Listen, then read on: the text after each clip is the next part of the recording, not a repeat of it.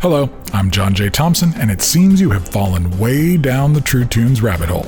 Maybe you've come to the podcast recently and are just working your way back to our first few shows, or who knows, maybe someone sent you a direct link to one of these early outings. All I can say is welcome, thanks for stopping by. Bruce and I are glad you're here, but have some mercy on us, please. I'll be honest, when Bruce and I went back and listened to these early episodes, well, let's just say it clearly took us a handful of shows for us to get our feet under us. We knew what we wanted to do, but the way to get there took some tweaking. But the interviews are still valuable, and it's probably worthwhile to have these available as documents of our evolution, so we've trimmed them up a bit, tried to keep them timely, and inserted these little disclaimer introductions to each one. You might still hear a few dated references, some wonky edits, and some rough fades, so have some mercy on us as you dig these earliest episodes out of cold storage and enjoy. Thanks for listening. Oh, and if somehow this is your first exposure to our show, please check out any of our more recent episodes for a more accurate representation. Okay, Bruce, roll it. Cool, okay. Hey, this is Ella Mine. Come join us on the True Tunes podcast. Hello.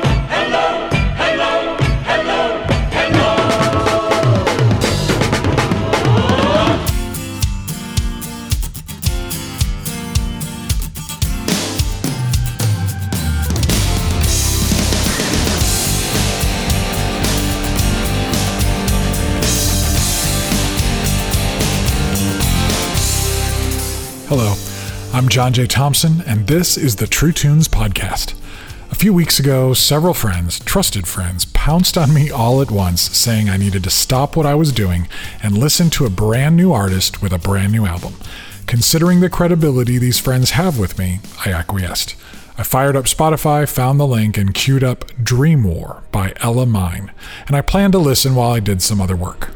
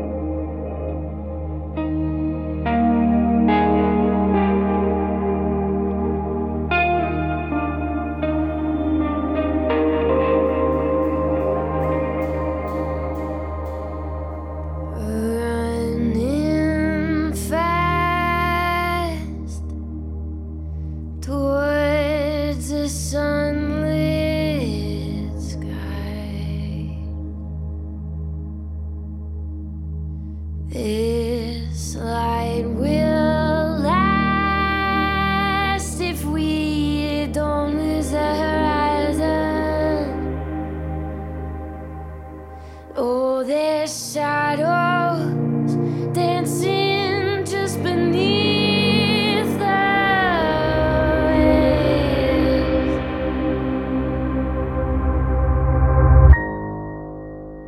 I wanna jump in. I wanna jump in anyway.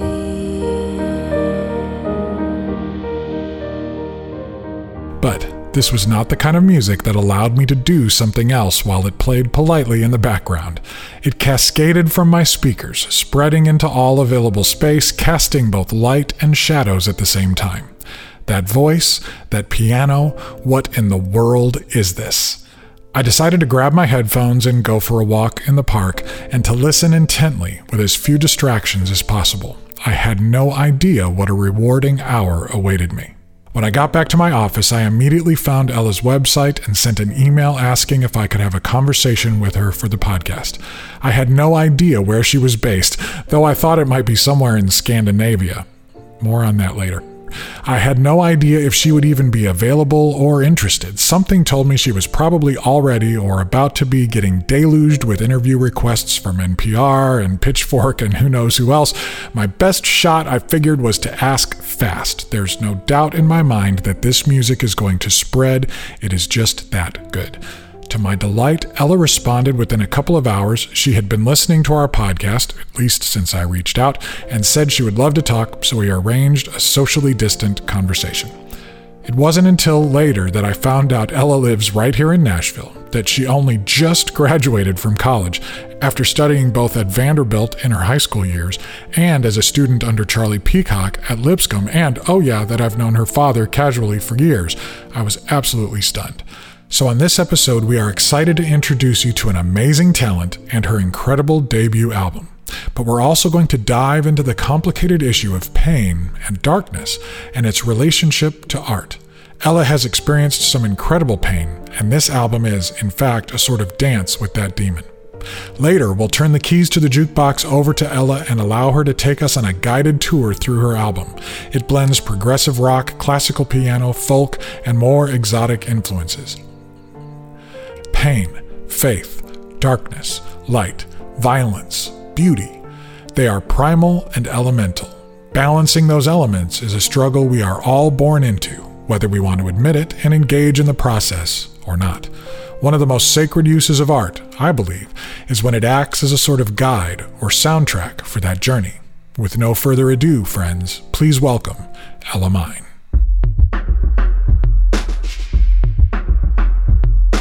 Thank you so much for joining us here on the True Tunes podcast. It's really exciting to have you here. I'm excited to be here. Thank you. Tell me about yourself and a little bit about your background and where you're from, and we'll get to the record here in a minute, but first I want to hear about you.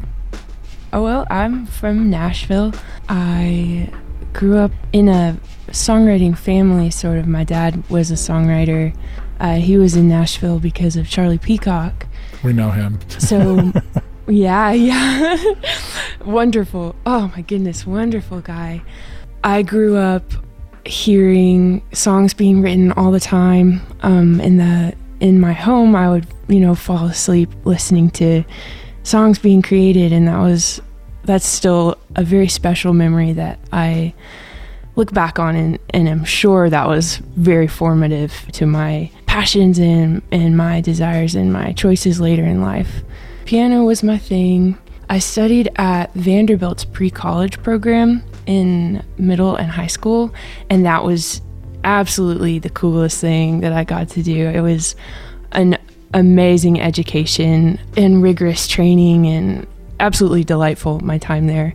I'm so grateful for that. And then after that, I got a degree in Charlie Peacock's music program. At Lipscomb? At Lipscomb, yeah. You went to Vanderbilt first? For pre-college, yeah. But then you got your actual degree at Lipscomb in the program that Charlie started. Yeah, which was a blast. It was so fun. So do you want to tell us who your dad is, or should we leave that kind of a mystery? Oh, no, I'll tell you. He co-wrote actually 2 of the songs on Dream War on my record. He's Doug McKelvey. I was super honored to have him help me out with a couple tunes on the record.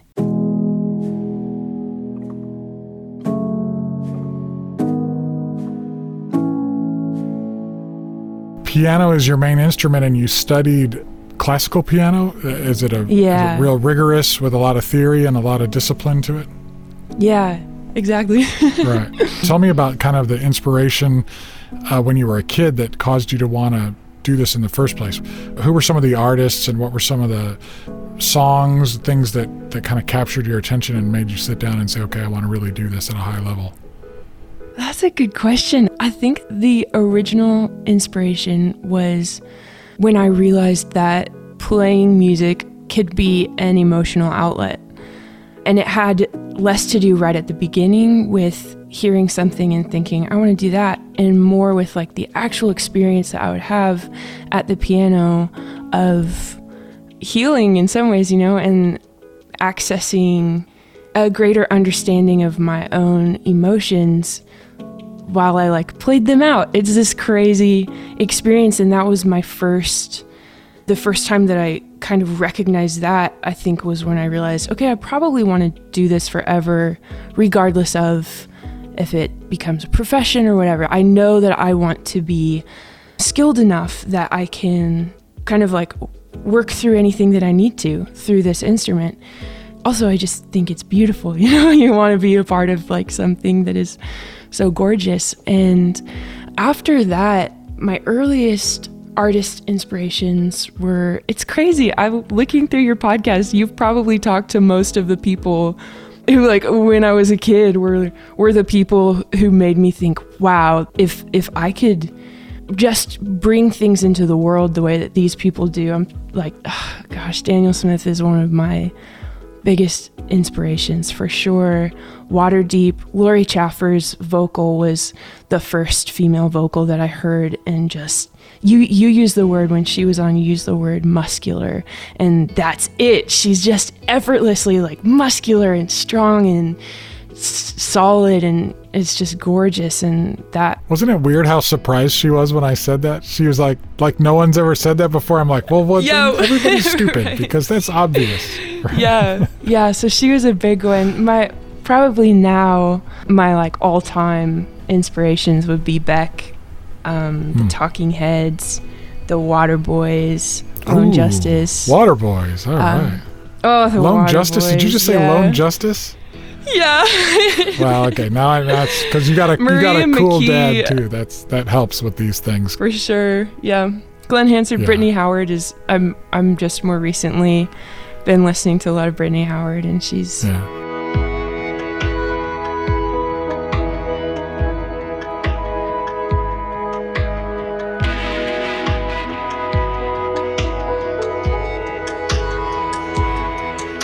So when you're a kid and you sit down, you get to a point on an instrument where that initial enchantment, that moment when you say, okay, I want to do this, and you're swept up. It's almost like a crush. You're in a relationship and you got a crush on somebody. And then you hit that first hill. Most people, I would say, kind of stay there. Some people push through that and get to that next level of proficiency. And then they hit that next hill. and then they're like, that's going to be too hard to get to that level of real dexterity where whatever you think in your imagination, you just know where that note is and you can play it. Very few people push past that hill. It sounds to me when I'm listening to your stuff that these years you've been pushing yourself, you've pushed through both of those walls, and at a pretty young age, you're composing stuff that sounds very, very advanced. Did you have this vision for what you wanted to do musically, this style, this sound, for a while, or has it just kind of unfolded gradually? I'd have to say gradually. The music that has spoken to me most throughout my life has been so varied. As with most people, I think we find we're like surprised by how much we love all different kinds of music.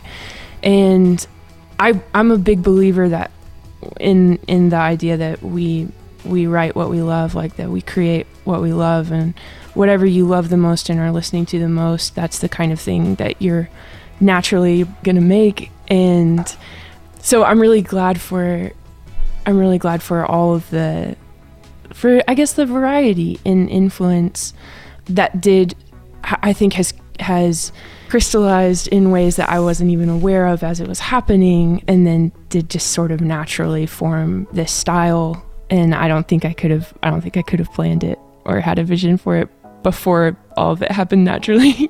It's a great question. Hard to answer that. I'm not trying to stump you or anything, but that's kind of how these things go.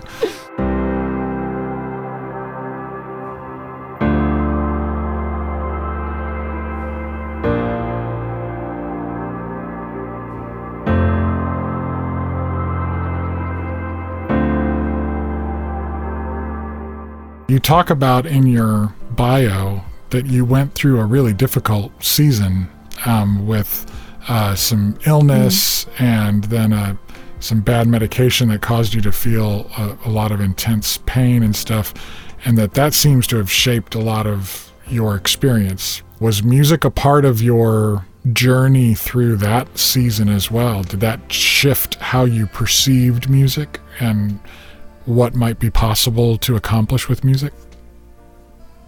100%. I had a severe psychological reaction to a medication that was prescribed for an amplified and chronic pain condition that I developed as a teenager. And real quick on that, I just essentially I feel pain all the time, and pain is like stronger and lasts longer than it ought to. So I'm just like, my body receives pain signals when it shouldn't.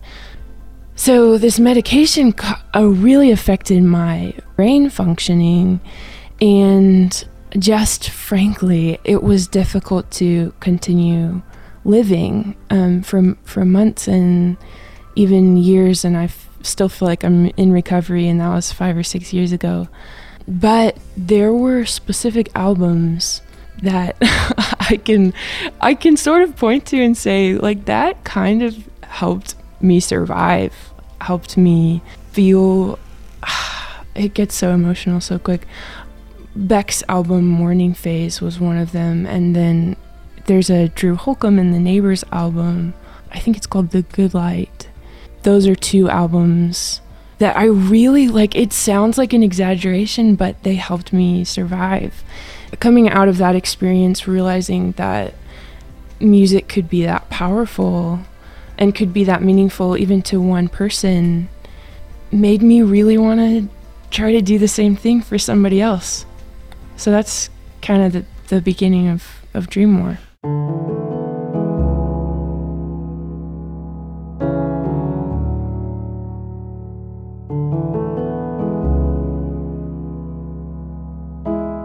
Did you intend to write songs around that theme, or did you see a theme emerge after you started writing songs after that experience? That's a great question. I believe that one song on the record was written before I had a vision for the whole thing. And then it happened to fit perfectly in. That's the song Wolves I had written maybe a year before the rest of the record. And then once I had an idea for this entire project, it originally was just a show. I wrote it as a show, not as an album. It was written as a live performance. And I wanted it to be completely immersive, and you get in there and you sit down and it starts and you're in this journey that doesn't let you out until the last note. And so I wrote it basically in chronological order. It was about like 6 months of intensive days of writing, and other than the one song, all of the songs were written with the big picture in mind. Wow, and Wolves definitely feels like it sits right in there. Do you Yeah, think that yeah, it does. Wolves, with that theme of darkness and terror, almost kind of helped you start the process? Did it have any kind of impetus to it that helped get the thing rolling in the right direction, or was it just an outlier that happens to have fit? Yeah, I'd say the former. I think at that point in my life, up until maybe a year ago, the only thing that I could go to my instrument and really feel like was worthwhile for me in those moments was this serious working through. Over the last couple years, I don't think I could have done something else, really. So I think Wolves, I think what you're saying is true. Like, it was naturally what I needed to be writing, and then probably did help me get into like the mode or the mood of what the rest would be. And now I'm working on like sweet songs, but I had to really get into the scary and the creepy and the sad and the heavy, and I had to get into all of that. We'll be right back after a quick break. Don't go anywhere. We're back with the True Tunes podcast. As you've already heard, Ella Mine is an incredibly mature and thoughtful young artist. So, in an unprecedented move on the True Tunes podcast, we are opening up the jukebox so that Ella can cue up Dream War and give us a guided musical and lyrical tour through this challenging project.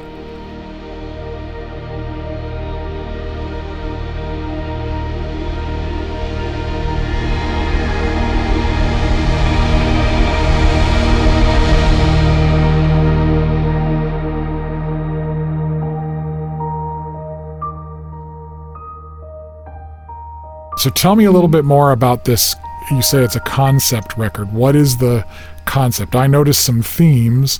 There's some visual metaphors, but tell me about the concept that sparked it and take us on the journey through the record. Like, what are some of the signposts that will get us through the woods?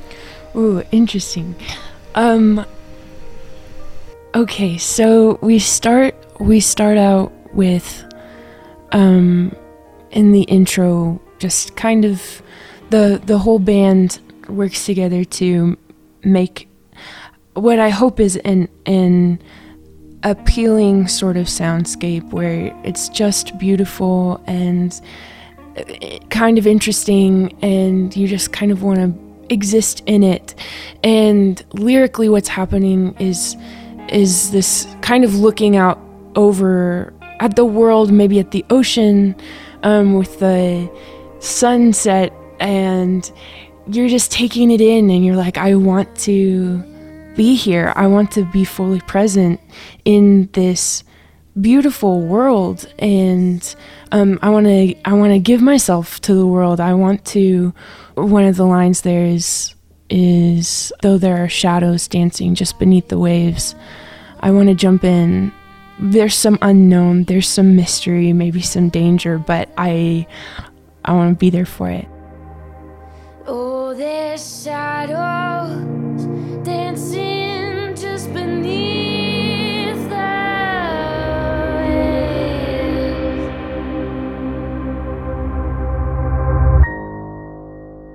I wanna jump in. I wanna jump in anyway.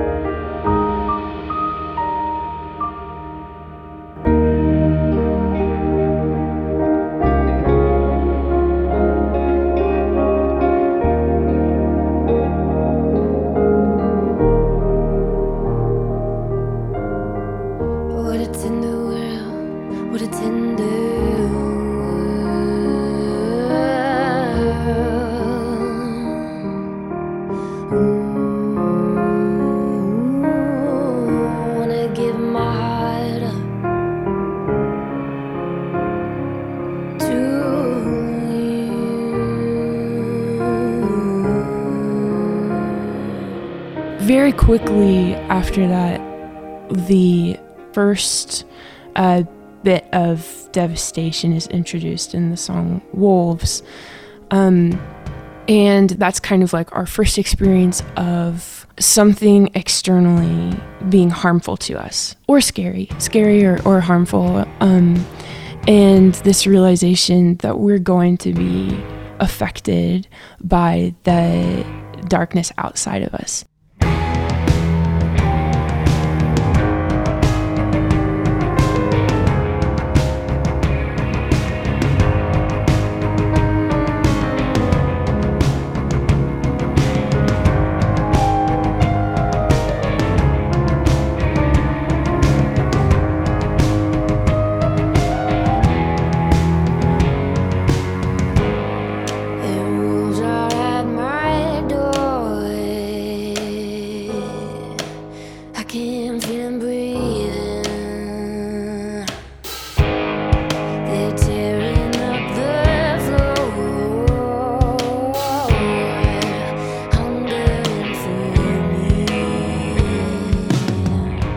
Following that, we move into Dream War, which is, I describe Dream War as kind of a weary white flag. It's this, just like, I don't want this fight. This is way harder than I thought it was going to be. And it's taking too much of a toll on me, and I can't even remember why I was so enchanted with whatever it is that I was enchanted with. This is painful, and I just want it to end. If I ran, then I ran with the fire of fear, and the flames that you saw were lies made real. If you came, then you came with a cold outside.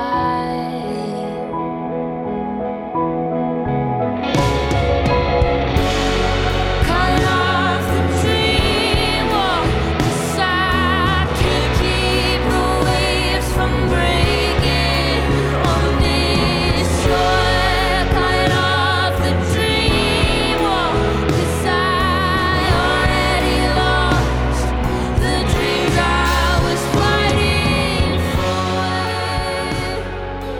Following that, we have the introduction of this theme of I don't want to close my eyes, I don't want to dream again, which will run kind of throughout the whole album. Of it was this dream that I had, that I pursued, that kind of turned on its head and really bit me, and I don't want to do it again. I'm like, it's the same kind of idea as like if you get hurt in a relationship and you're like, I'm gonna be closed off.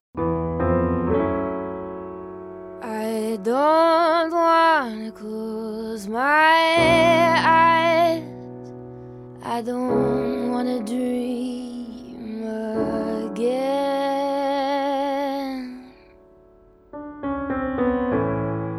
I don't wanna fall asleep, no, I don't wanna dream again. Will I ever get to sleep without a killing in my head?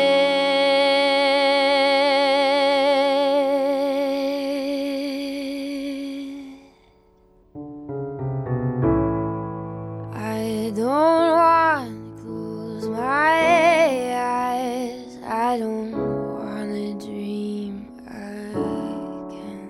Following that is Bridge Underwater, which to me is maybe a kind of breath of fresh air at that point, sort of, but it's also sad. It's this like sad reflection and on something. We have this bridge that is supposed to be there's something that a bridge has a purpose, but it's underwater. Some dreams have been flooded there. When morning cascades in a shimmering light, I can't for the life of me open my eyes, 'cause I'm caught in a memory of you from a friendlier time. I swore we were on the same shore till the river grew wide. There's a bridge underwater,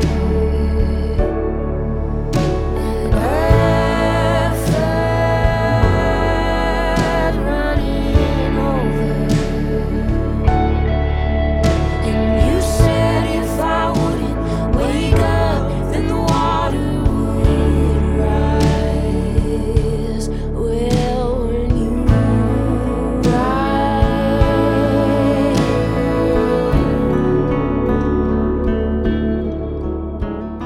Following that, we have this instrumental called Overtide that, I guess I should say, all of the tracks lead into each other, so it's mostly a seamless sort of experience. So in Overtide, I love the effects of details, so like the impacts that sounds have on us, and even what tempo can do to us physically. So Overtide starts out at the same tempo as Bridge Underwater, and then it gets rapidly quicker as like these electric guitars are adding layers that are making it feel more intense. But I feel personally like in the studios we were recording this, every time that we would work with Overtide, my heart rate would go up as the song as the song is happening, like with the tempo.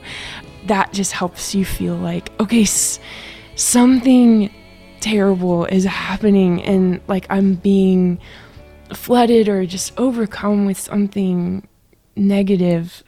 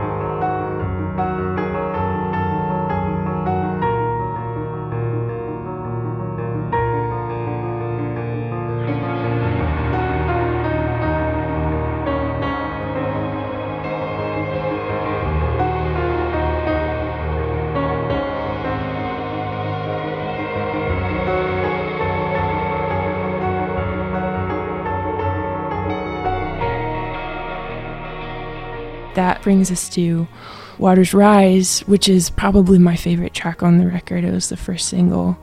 To me, Waters Rise is the point in the album of greatest devastation, where something exterior to yourself is just stronger than you are, and you are the one that bends and breaks to the will of this exterior force. It's a really sad song. I think it's a difficult one to perform for me because it is so emotional to be in this position of, I guess, kind of a victim. It's kind of the song from the perspective of being a victim to something outside of yourself. And the heart is caught in the crossfire of dreams, but dreams are just desire. Heart is wax against flame, burns in fire, painting me. Hand is rock against time, swirling the waters rise. Body is shine with a that moves and soars. Heart is wax against flame, burns in fire, painting me. And from there, we go to Walls, which I got to feature my husband's band, the Arcadian Wild, on this song. And they're a chamber folk band, and so it's a sort of a different style from most of the album. But I love how it functions in the arc of the record, because we've just moved from, okay, side note, I'm painting a piece for each song, and everything up until Walls is a landscape sort of deal, where it's very big land structures, like natural land structures that are probably mostly dangerous. And so we're coming from this like huge waterfall, and then we get to Walls, and all of a sudden the perspective is turned and we're looking inward. And Walls is, in that song, we have this decision that I am just going to take care of myself. I am not going to be vulnerable with anybody else. I'm not going to make the kinds of connections in which I can be hurt. And if I'm just by myself, I'll be fine because I can do it. And that's which we all that, know is totally true, right? Yeah, right. Nothing's going to go wrong there. If I could find a love that wouldn't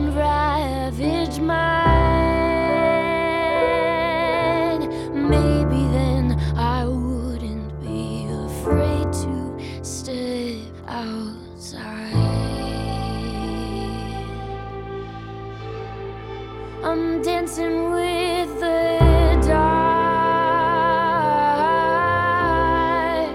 alone between these walls. Which is why, it's followed by Where's She Now, which is this revelation of, I am messed up too. Like, even when it's just me and there's nobody else, I have blood on my hands, I have blood at my feet, I have blood in my vision. It's this realization of my own wretchedness, sort of.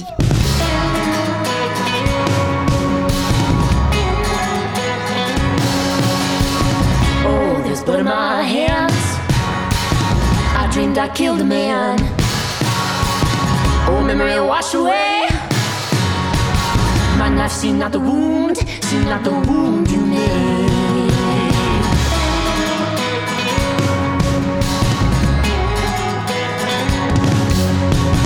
Oh, there's blood in my feet. I'm neither lovely nor a queen. Yet to spread like a wildfire. And it burns so cruelly. And that song ends with a, like, sort of a death toll, and moves into Sound and Fury, which is, and it's an adjustment of perspective that I think a lot of people have after, like, for instance, a death of somebody that you know, or when some great tragedy happens, you kind of zoom back and look at everything and you see your past differently. You see you the way that you are fitting into the world differently, and you see what the possibilities for the future are differently. It's just this huge perspective change. And I don't want to get too detailed because this is interpreted so many different ways. Tomorrow and tomorrow creep in from day to day.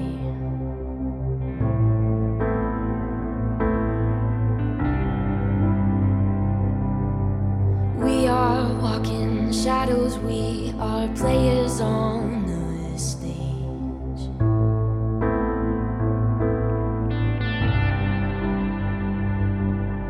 One night to make us kings ourselves, to orchestrate a war, to fret and strut our hour, and then be heard no more. And crowned in glory, we shouted till we raised a holy ruckus.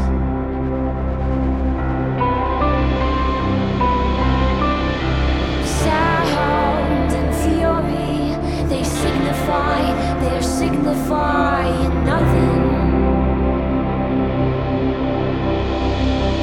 All I see is red, red rain, flooding into every yesterday.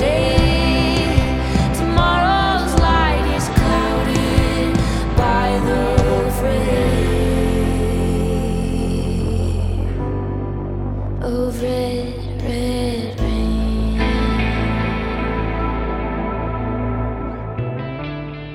From there, we go to the song Wheel of Love, which is a question song and was the most difficult for me to write because I knew where I wanted to get and I knew where I was at that point, and I had to figure out how to write this song that moves us from Sound and Fury to sort of coming back around again to the decision to dream and to hope and to love. And I remember just banging my head against the wall right in the piano room while I was trying to write this song, just trying to figure out, how do humans do this? Why do we go back to the things that we know they're awesome, but we know they're gonna hurt us? And so Wheel of Love just asks those questions. If this wheel of love is turning slowly, oh, you love and you lose, or you live your life lonely.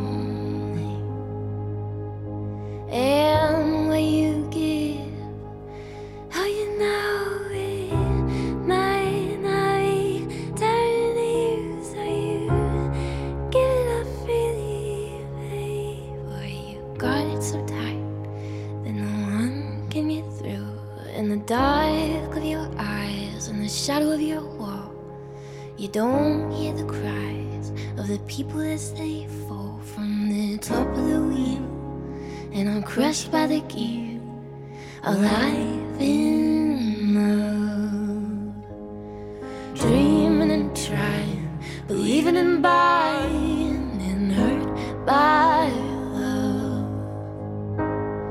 broken and frightened, loving and dying, remade by love. From there, we move to the song Fire, which is, it's a kind of an affirmation of saying, I can't count on this world. I can't count on the people around me. I can't count on anything that seems secure. I can't love in this world without being hurt. I can't dream in this world without my hope being hurt. And I'm gonna do it anyway. I'm going to run again. The chorus is I'll run again, replace the fire.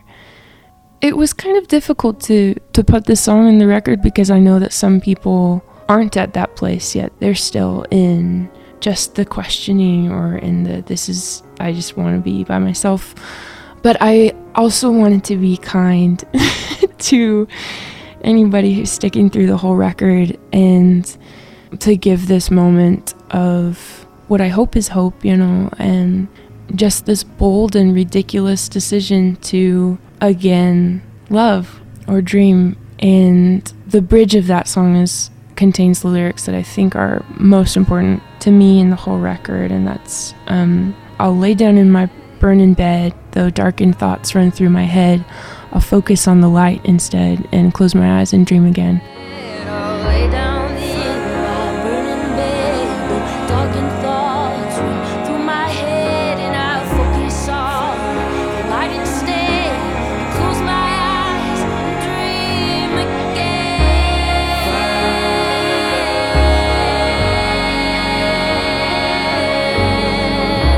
On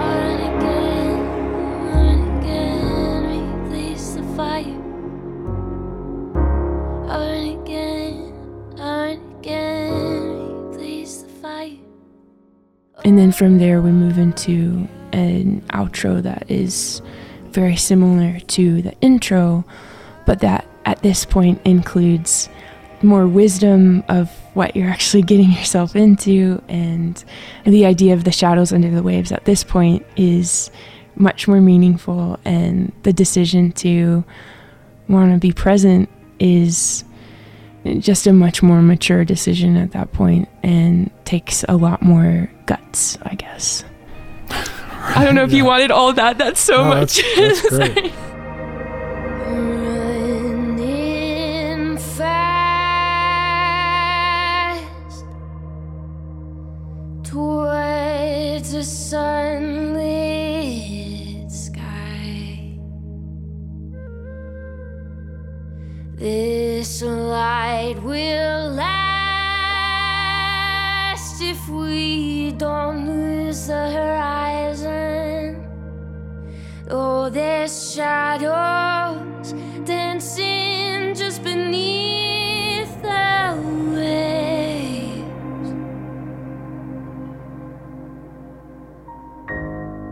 I've gotta jump in.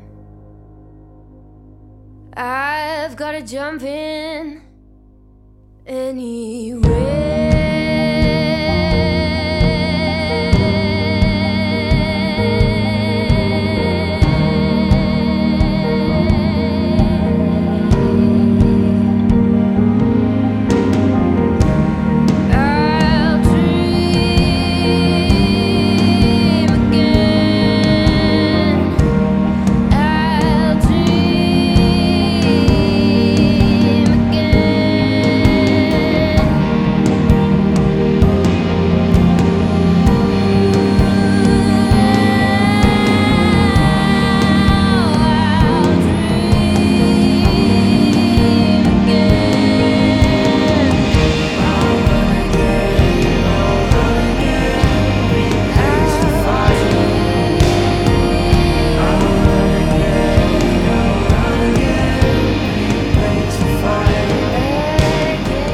Thanks for allowing us such an intimate glimpse of the artistic process, Ella. Bruce, roll part 2 of the interview.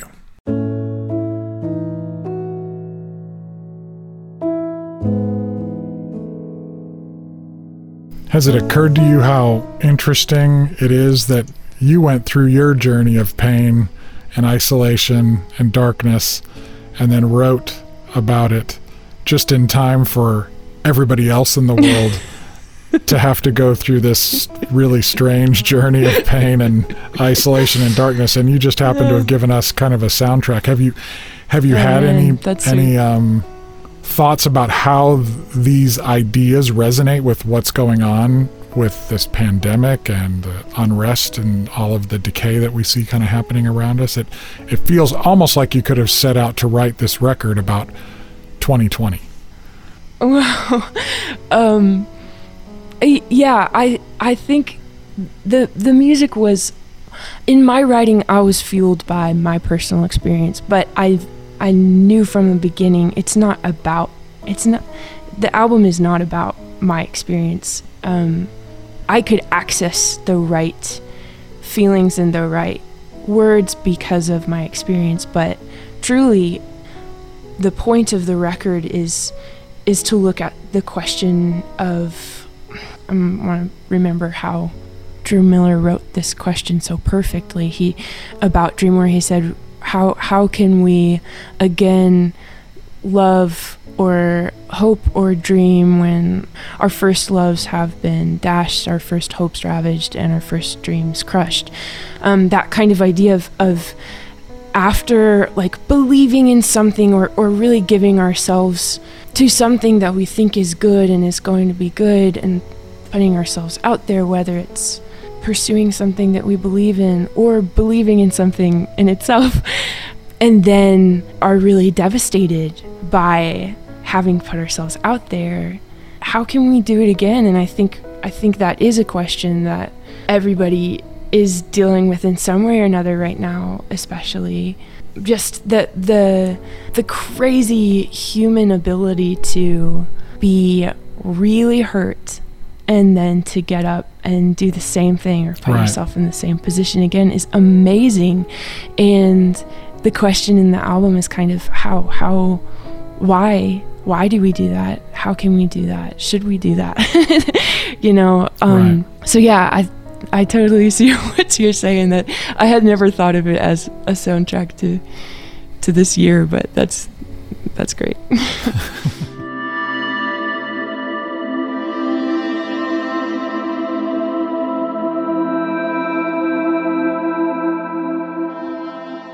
You do a lot of visual art as well. You're multidisciplinary when it comes to your creativity. Yeah, I just started oil painting in January, actually, and am loving it. I've been getting to do some pieces for other artists' projects, which has been really cool.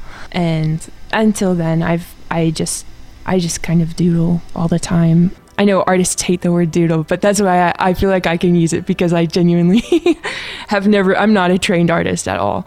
I'm interested in the idea of multidisciplinary creativity. Like, does visual art stimulate the way you think musically? For sure. Does it change things? There's also a lot of literature going on in your music. I mean, anybody under 50 that references Frederick Buechner is somebody I want to hang out with. What's on your bookshelf? Like, what are some of the authors that have been speaking into your mind, and how do you feel that your literary influences have shaped what you're doing with your music? Well, in Dream War, the biggest literary influence is Shakespeare. There is a couplet sort of songs in the middle of the album that are based on one. Where Is She Now is based on Lady Macbeth's last soliloquy before she takes her life, and then following that is a song called Sound and Fury, which is based on Macbeth's response to hearing the news, his tomorrow and tomorrow and tomorrow speech, which is just gorgeously written. And I took some lines almost directly Sound and Fury from because they're so good. Yeah, Sound and Fury. That's the biggest influence in Dream War. Right now I'm reading a book called How to Be an Anti-Racist by Ibram X. Kendi, which so far. It's a difficult read, but it is so good. I love his writing. But have you grown up reading? Like, are you a reader in general? My education was, as a kid, was literature based, which I think is awesome. But I don't identify as a heavy reader. Through quarantine. I have been. My husband and I both will read for a couple hours in the morning, which is awesome, and I hope we can carry that into our regular lives. Yeah. I like that we still think there's a regular life coming. So, so somehow this isn't regular. That's good. Yeah. I hope that's true.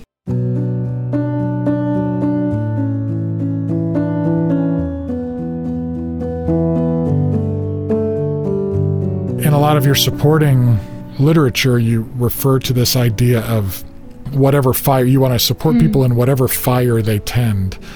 And I like that. It's a generous term. What does that mean to you? Like when you're composing a phrase like that and you're thinking of your audience and you're trying to encourage them.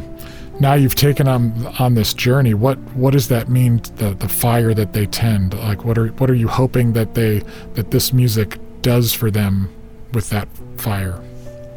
Okay, I hope I don't mix my metaphors here. It gets a little confusing in the record because fire is a symbol for, in some literature, it's a symbol for life. It's a symbol for what sustains you. It's a symbol for what keeps you going.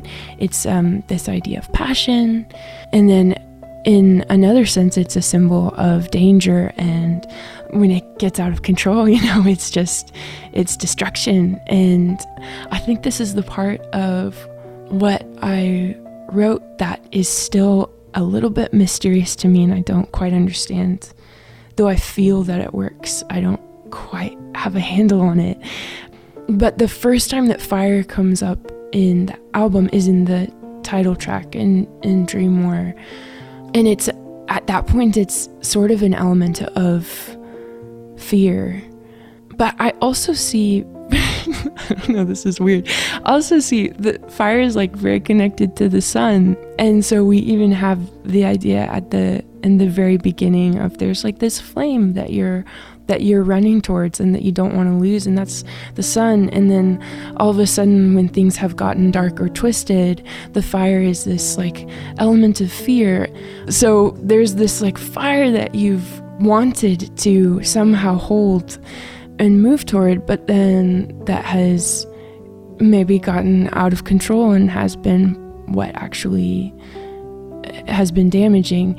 I think what I'm trying to get at is we all have the experience of pursuing something. It can even be a gift that you have, or a talent that you have.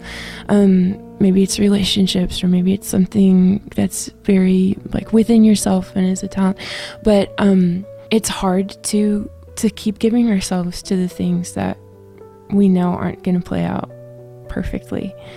And my desire for this record, if for anybody who is sweet enough to take the time to go through the whole thing, I hope as a listener that you're encouraged to keep the light ablaze within you, and whatever it is that is feels really meaningful to you, to keep going at it, keep loving the people around you, and keep giving yourself to beliefs and to dreams that you know are not going to be easy to hold on to.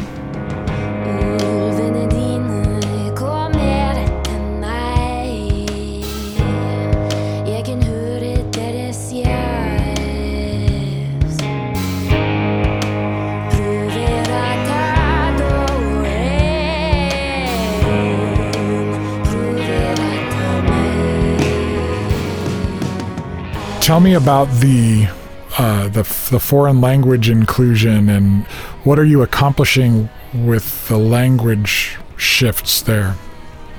So my mom's parents came to America from Norway after the Nazi occupation of Norway. They lived through that crazy, difficult time, and I've always loved but what I know of the culture, what they brought with them of the culture. And whenever I would hear them speak the language, I was just mesmerized by it. It's this amazing, it's a very strong language. I think that a small word will have a huge meaning, and I see it as a sort of an intense language in that way, that you can have a very like basic short sentence and it means a lot. I don't know if that makes sense. So the idea in using that in Wolves, the verse that's in Norwegian is if you translate it, it's very similar to the previous verse in English, but the words are more intense. it's just an amplification, or a slightly even bigger or darker or more intense version of these same ideas. And but yeah, so in one sense, I love the language, and I love getting the opportunity to honor my my family in just by using it in my art. But I also think that the actual meaning of the words and the impact of the sounds is functional in amplifying the intensity of the song. If that makes sense.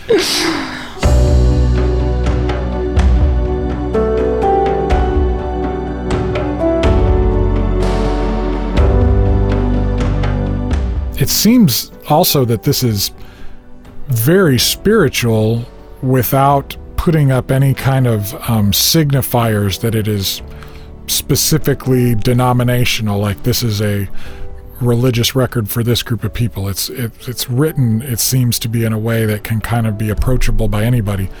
Is that just my imagination, or did you kind of construct a spirituality to it that is sort of non-denominational? I don't think, well, that's hard to say. I think whatever it is that you detect probably just comes straight through me. I think it's hard to hide what we really believe, you know. I mean, art is you have to be honest, and so I'm sure that my spirituality can be perceived throughout the record, but I myself am a Christian, and the last thing that I would want is for somebody to think that this isn't for them to listen to, or that they won't be able to connect with it if they're not, if they don't believe the same things that I do. But I'm sure that my faith is impossible to remove from my work. I guess I was definitely lucky to have personal conversations with people like Charlie Peacock who are saying, listen, you can do this. You absolutely can. You can make really intentional and skillful work, and it doesn't have to be, you don't have to put it in this other category over here, and people will tell you have to, and you don't have to. You can make good art for the sake of it being good art, and whatever can come out of that. And one of my favorite things that I heard after performing this show for the first time was somebody that said, it didn't make me feel good. And I was like, cool. Okay, that's what I want is for us to get into what doesn't feel good here. And then if you, I don't know, I remember when I was writing once and having difficulty with the wheel of love, with this kind of turn in perspective, and I called my dad and was like, how can I do it? Like, this is so difficult to make it feel natural. And he said, you have to go through the hard work here. It probably has to be difficult for you in order for what you ultimately arrive at to feel real and natural, and not to feel like this artificially imposed positive ending, And so that's what happened. It was, I went through a process to get to that, what I would call hard-earned hope at the end.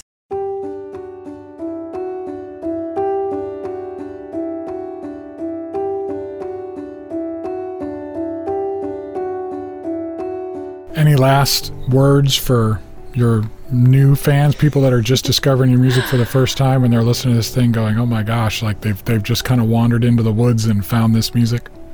Oh man. Oh, I'm so glad. I honestly, this sounds so, it's hard to know if it sounds genuine or not, but I want to know you. I want to hear how, if this music is meaningful to you, let me know. It's my favorite thing in the world to get a message from somebody saying, hey, I'm going through this, and this record helped me feel like I was understood, or that kind of thing. So yeah, that, and it's probably cheesy at this point, but I hope that you don't give up on your dreams and on your loves, and that you continue to fight with what you've got to live well. That's all.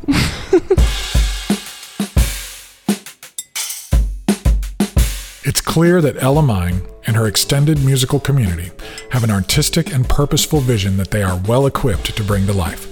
I'm sure you'll join us in watching her already mature creative approach continue to bloom. You've heard a few songs on the weekly Spotify mixtape already, and you'll keep hearing more, but do follow her on your own as well.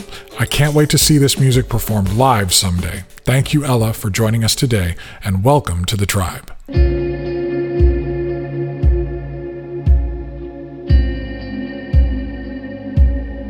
As I climb up on my soapbox this time, I'm thinking about the dark.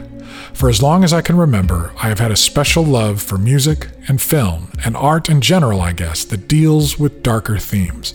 It goes back, seriously, to when I was really, really young. I can recall being about 7 years old and diving deep into Riders on the Storm by The Doors, Folsom Prison Blues by Johnny Cash, and House of the Rising Sun by both The Animals and Dylan, all of which was at least a generation ahead of me. I also loved Hitchcock and Stephen King and Salvador Dali, and constantly sought out music that sounded fractured, much more than stuff that sounded perfect. The Christian and gospel music I related to the most was almost always coming from the more shadowy end of the church. I've long believed that it was because of the trauma I experienced as a kid. I needed art that would help me deal with the world the way it really was, not the way, in my pain, I wished it was. A big part of coping with that struggle was going to require using my imagination to fight some battles so that I would be ready for them in the real world when the time came. Shiny, happy stuff just didn't resonate with me the same way. It felt like marketing copy. But over time, I've come to realize something else about those darker shades. I mentioned it when I was talking with Ella. There's nothing like a really dark night to make me hunger for the morning. The best stuff, the really true expression of darkness, provokes me to strain for the light, as faint as it may be. I think that's why I get so annoyed when modern storytellers mess with the classics. The whole point of great Gothic art is not to glorify the darkness, it's to make us long for the light. At least that's how I've always felt about it. I think that one of the ways in which faith-based art often lets us down is that it fears the dark. And I think that is an extension of a general discomfort with darkness that permeates the Christian world due to, well, bad theology. We allow our cultural sensitivities, our aesthetic preferences, our comforts to shape the spaces we inhabit and to capture our imaginations much more than we should. I would suggest that if we were to take some time to reflect on the condition of the world we are in, the injustice, the brokenness, the fear, the disease, the physical and spiritual death, instead of inoculating ourselves to it, if we were to sit in it for a while and feel it, and then we were to take some time to meditate on what the gospel story really is, this insurgency of light against darkness, of love against hatred and loneliness, of sacrifice against conquest, and that the key to it all is to lay down our lives for our friends and our enemies, we might start to sing some songs and tell some stories and paint some pictures that the people walking to our left and our right would relate to. It seems like that's exactly what Jesus did.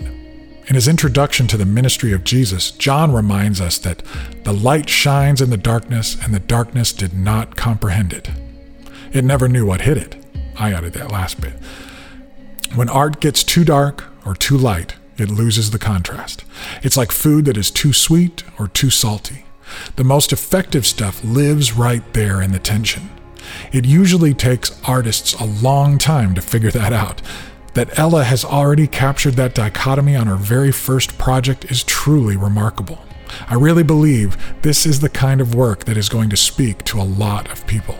She has allowed her trials to be turned into musical gold, and that doesn't happen without fire. If you are going through a dark time right now, may peace and light be with you. It may just be a candle's worth of light, but I pray that you'll see it. And if you are an artist, don't be afraid to go into those caves and create. There are a lot of us in there with you, waiting for you to give voice to our questions, our fears, and our prayers. And don't rush to turn the floodlights on. Our eyes are adjusting, straining to discern the true light from the shining distractions. Okay, I'm climbing off my soapbox now.